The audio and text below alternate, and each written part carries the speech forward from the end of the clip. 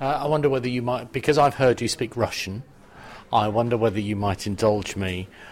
This is for the introduction at the beginning. I wonder whether you might be able to translate into Russian for me. You're listening to the Thoroughly Good Classical Music Podcast. So, no, I don't quite understand what you mean. So what I say at the beginning of the podcast, you're listening to the Thoroughly Good Classical Music Podcast. That's what I say. I wonder whether you could translate that for me in Russian. It's called the Thoroughly Good Classical Music Podcast. Вы слышите сейчас, это очень хороший подкаст в классической музыке. Wow. That's very good. I didn't expect you would be game. Thank you very much indeed. I mean, podcast I had to leave as it was because, and I think it's probably actually the same. It's in Russian it's translacja, but I don't know whether they say pod translacja, so I've left it as pod. Would you like to have another stab at it? I'd like to. No.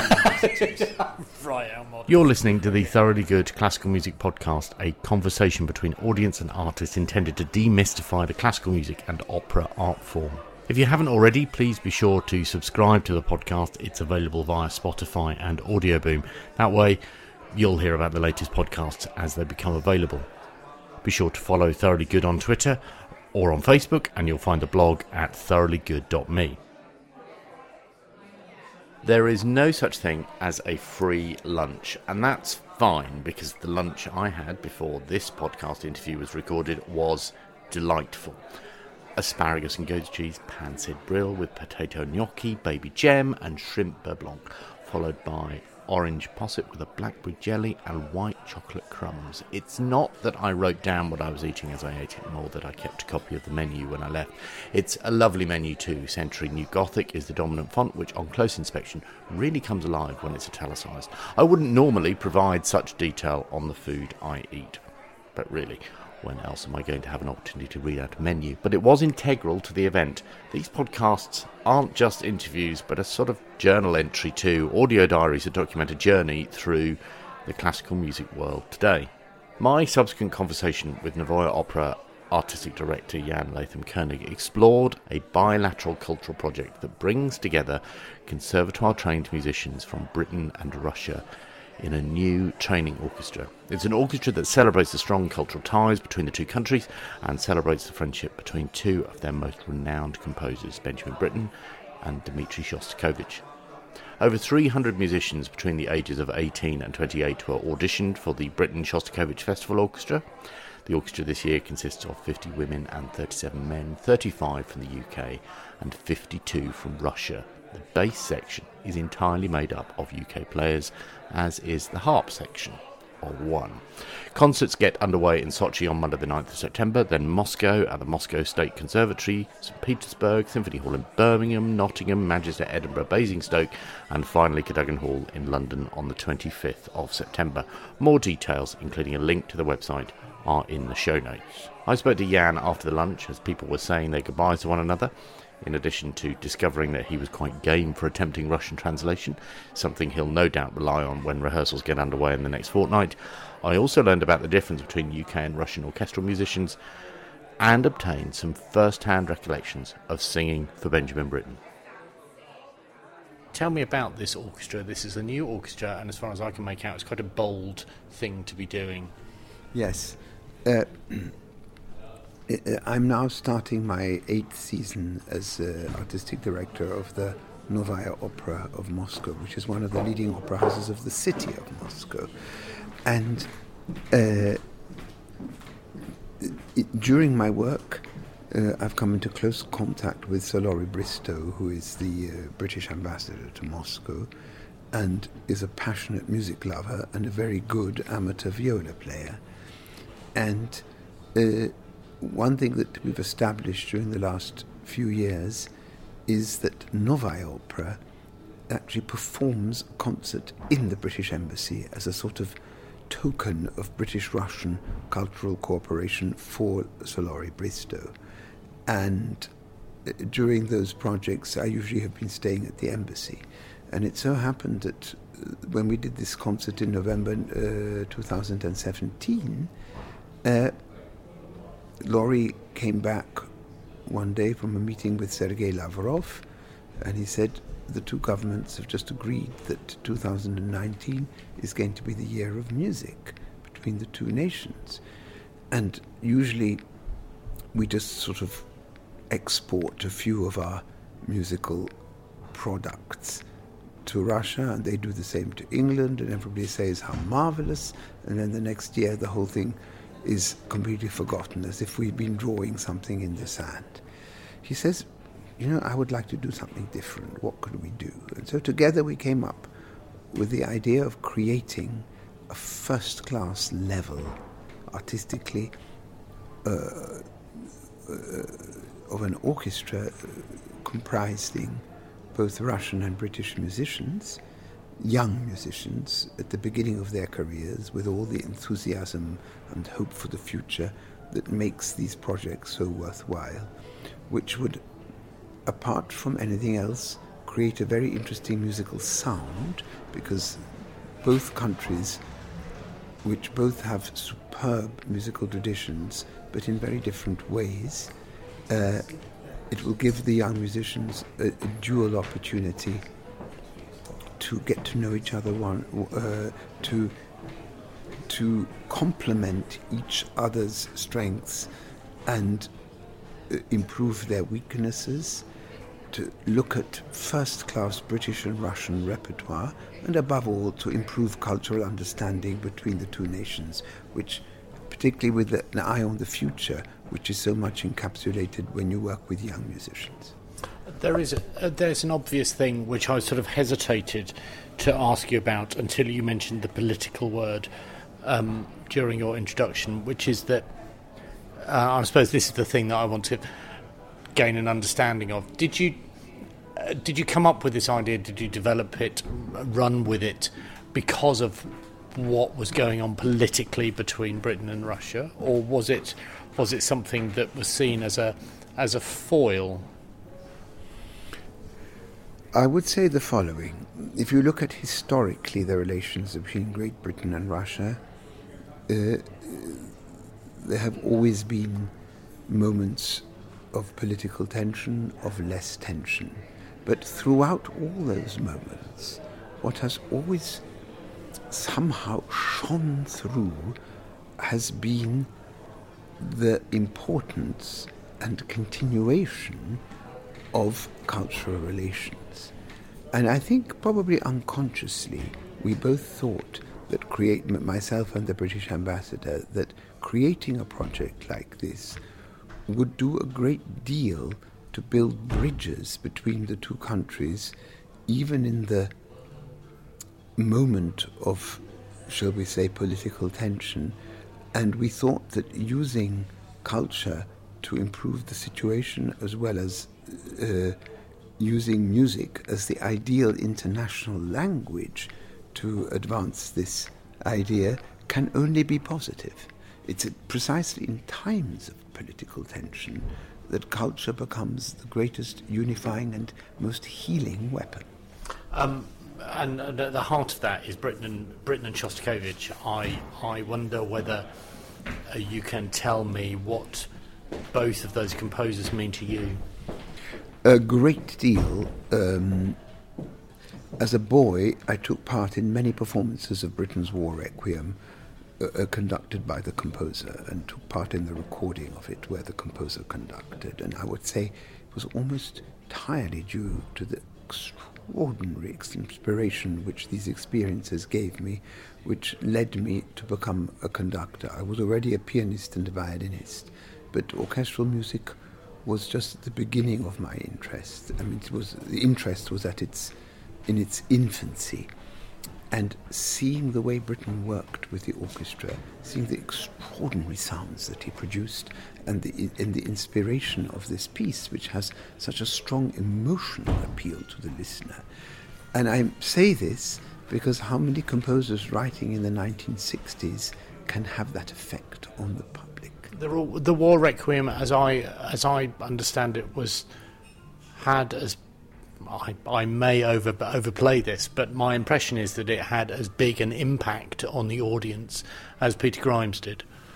No doubt at all. It was approximately 16 years later, and of course Peter Grimes was not a political occasion at all. It was a purely cultural one. It signalled, although people didn't realise it at the time, a sort of a renaissance of British opera, which, let's face it, had never been very strong.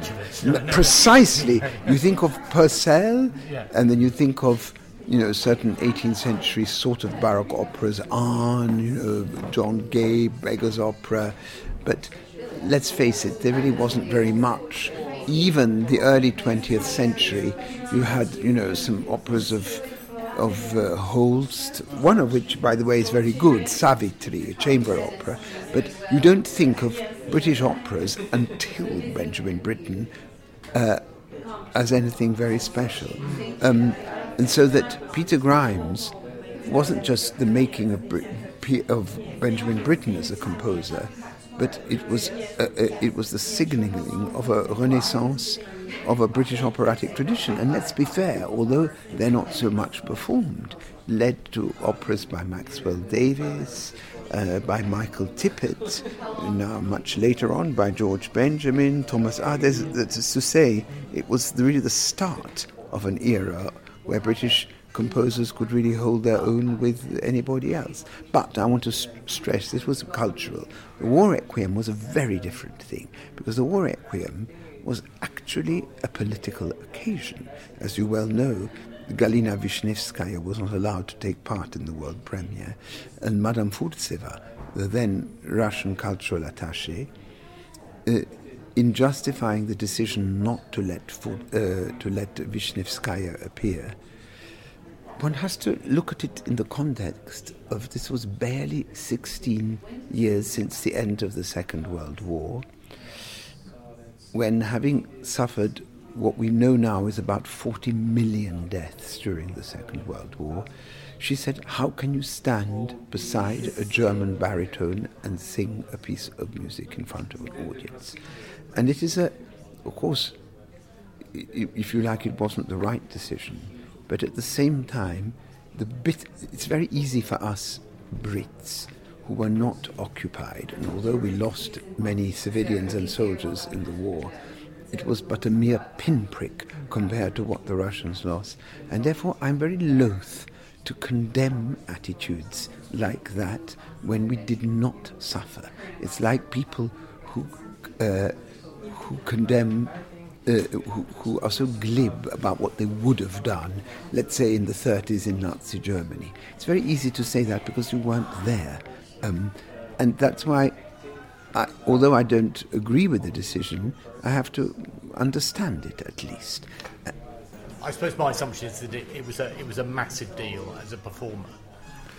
Yes, but it did have an enormous political consequence, because it was the idea that it was to celebrate the rebuilding of Coventry Cathedral. It was a symbol of Nazi destruction.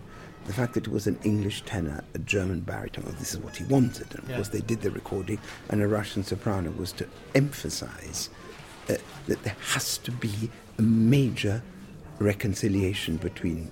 And don't forget, this was 1962, when Cold War was at its height, and relations between Germany were just beginning to improve. Do you recall how you felt participating in that?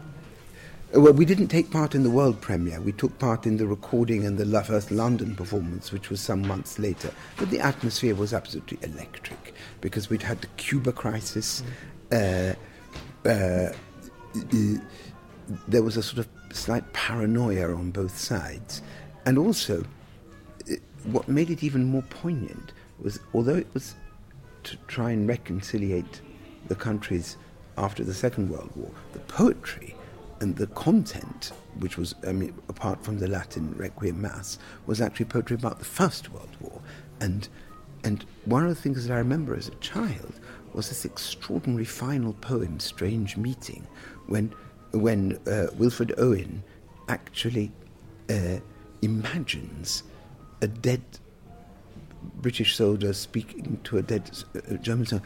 And the way Britain sets this, it really, even as I'm saying this to you, creates goosepimples. And I don't know how to put... Was it warped? Did it seem quite warped? Or? No, it seemed unbelievably moving and intense. And, I'm from a generation, of course, I wasn't alive during the war, but my parents, my mother, she lived in occupied Denmark throughout the war, and so has very, very strong memories of being occupied. Now, admittedly, occupying the Danish occupation was probably the mildest of all the Nazi occupations. Nevertheless, an occupation is an occupation, and she still has extraordinary memories which she transmits to me. And I met so many of her friends and her elderly relatives who lived through this period, which probably also provoked such an interest historically in the Second World War. What would she have made of, or what did she make of Britten's work, or his stance? She came to the performances. All mothers want to see their sons perform. And as she's half Polish and half Danish, I would say her attitude towards, the Russians, the Germans, it was still rather, should we say, mixed. She went to... Well, a bit like Galina. Absolutely. Yeah. Because she was born in Danzig, which, as you know, was a free state then, but, she said the servants were all German, but it was a mixture of Polish and German population, but of course it's where the Second World War began. But she went to boarding school in England. But all the holidays when she went from Danzig to England, they spent several nights in Berlin. So she remembers the incredible parades, the Nazi parades. So she was very much part of. She saw everything, and today she's still alive. She still speaks with extraordinary fervour and intensity of this period. And I want to emphasize to you the difference between people who lived through that period and those who didn't. When I ask her what it was like, she says something very interesting. She says, obviously it was an experience I would never want to go through again, but looking back on it, it was absolutely an experience that I did not regret having had, which makes sometimes people like you and me feel that in a ridiculous sort of way we missed out on something. Yes, I understand. I ask you all of that about Britten because there was something in the introduction that you gave at the before the meal about how the close relationship between Britten and Shostakovich, given that they didn't actually meet until 1972, I think I'm right in saying. No, they actually met in 1960 for the first time in the Royal Box of the Festival Hall during a concert of the Leningrad Philharmonic. But it wasn't, I don't think they met very often face to face. So my assumption has always been that just as I know about Shostakovich because of my sort of love of Britain, that my assumption has always been that the people of Russia know about Britain because of their love of Shostakovich. And I'm wondering whether that is an assumption that needs to be challenged. No. Do Russian people have experienced sort of a love of Britain? Are they aware of Britain? Very much so, right, and they were even in the 50s and 60s, limitedly. But Britain took a tour, made a tour with his English opera group in 1964. Of Turn of the Screw and Rape of Lucretia. He went to Armenia. In 71 he was there. Partly because the Russians wanted very much, they wanted to develop this cultural link in spite of or because of the political tensions, and they regarded him, interesting, a little bit, in my opinion, as the sort of British Shostakovich. Right, okay. And Shostakovich had this genuine love for Britain's music. And this I know because one of the things that has happened since I've been in Moscow is that when we've done premieres of Britain, or indeed of Shostakovich, through some mutual friends, Shostakovich's widow, I got to know quite well. She's been to several of my performances. As in Dimitri's? Dmitri. Yes, Right. his third wife is very much alive and is very lucid. She's about 84, 85. Irina Antonovna, his third wife, and she was already married to him when Shostakovich first met Britain, or essentially when they developed the relationship, and she's actually president of our orchestra.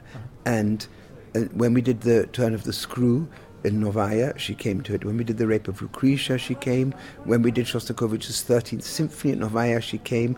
When I did Shostakovich's Hamlet with the orchestra of Fedoseev last year, she was there. When we did the Britain violin concerto in January, she was there. So she was a part of her music publishers, and she remembers Britain extraordinarily well because she actually speaks better English than her husband did, and I think was able to communicate with him on a slightly more fluent level. Did I hear you correctly when you said that you premiered Rape of Lucretia in Moscow? Yes, in April this year. sounds absolutely bizarre that it would have taken that long. Why did it take that long? Well, I mean, obviously the subject material is not necessarily upbeat and exactly. a ticket-selling thing. But well, it sold very well, but you see on the posters, only 18 plus are allowed to see it. Oh, is that how it was billed? Yes, partly because the production, although by Western standards certainly not outrageous, contained, I would say, partial nudity, and the Russians are very strict about that. They have a rather very old-fashioned attitude towards. Does that account for what? I mean, not that the libretto is explicit about that, but does that partly account for why it wasn't performed until this year? No, because Peter Grimes has never been performed in Moscow staged to this day, and but still, no. I would love to do it with Novaya Opera. Why is that? Do you think? Because Russia. This is something that I discovered when I first started working there. I thought that since 1991, I thought it was going to be a little bit like what the previous communist bloc, because I've worked a lot in the Czech Republic, Slovakia, Poland since 91, and Germany, and what strikes you, us, whoever, quite bizarrely, not bizarrely, is how quickly they've reverted to a sort of Western economic model. And I don't mean just economically, but I mean socially, culturally. If you go to Prague today, or to Warsaw, or to Bratislava, there's nothing to distinguish it from Western Europe. Of course, there are small cultural differences, but not really that much. So I thought Russia was going to be much the same. Not at all. It was far more isolated. What I said to you in my speech before the dinner was how Novaya Opera performed Tristan and Isolde, first premiered in 1865, and it was the first ever Moscow staging of Wagner's Tristan and Isolde, which gives you an idea of how still cut off they were from Western cultural practice. And yet there is a sense of pride in culture, and there is certainly a sense of pride in musical excellence, which is what was partly driven the Britain Shostakovich Festival Orchestra. You were talking before the meal about how Russian musicians bring one thing and British musicians bring another. Yes. I am fascinated by that. Did you hear that in auditions? In a way, yes. In a way. There was a poise and an extraordinary sense of performance about so many of the Russian string players in the way they were auditioning that to some extent was absent from a lot of the British string players, with some notable exceptions, and I won't say which conservatoires, but... Don't. That won't really help me. And it wasn't... I don't know how to put it. Perhaps even the way they were dressed for the auditions. And it wasn't something that didn't just strike me, but also our executive director. But but only in some instruments. It was very interesting. In other instruments, the boot was completely on the other foot. Right. And brass players, for example. Brass. I seem to recall you saying that brass players. Yes, we have an entire most of the trumpets, trombones, and tuba are all British. Right. Horns as well, and double basses. We found a far higher standard in Britain of the double basses. If I can be a little bit more precise, the main differences between the countries was in the standard of violin playing. It was very strange. The Russian standard, whether it was in Moscow, St. Petersburg, wherever, was extraordinarily high. And but viola, cello, very good in both. Double basses much better in Great Britain. Brass, on the whole, much better. My assumption about the string players is I've seen a Russian-populated European orchestra. I'm not going to name it. And my impression of it was that they were a section full of soloists. Yes. And that's not a criticism. That's actually, that brings an entirely different kind of energy. And we have an orchestra in the UK that is, the string section is full of, the upper strings are full of leaders, orchestra leaders. And actually that brings an entirely different energy. Yes. Provided, now you are right, of course. But I want to elaborate, because this is a very interesting point. What our challenge will be in September will be to integrate the solistic element of these very good Russian soloists into a disciplined orchestral mentality, not as easy as it sounds. And where the Brits, in my opinion, have a huge advantage is they have sometimes a more natural orchestral discipline.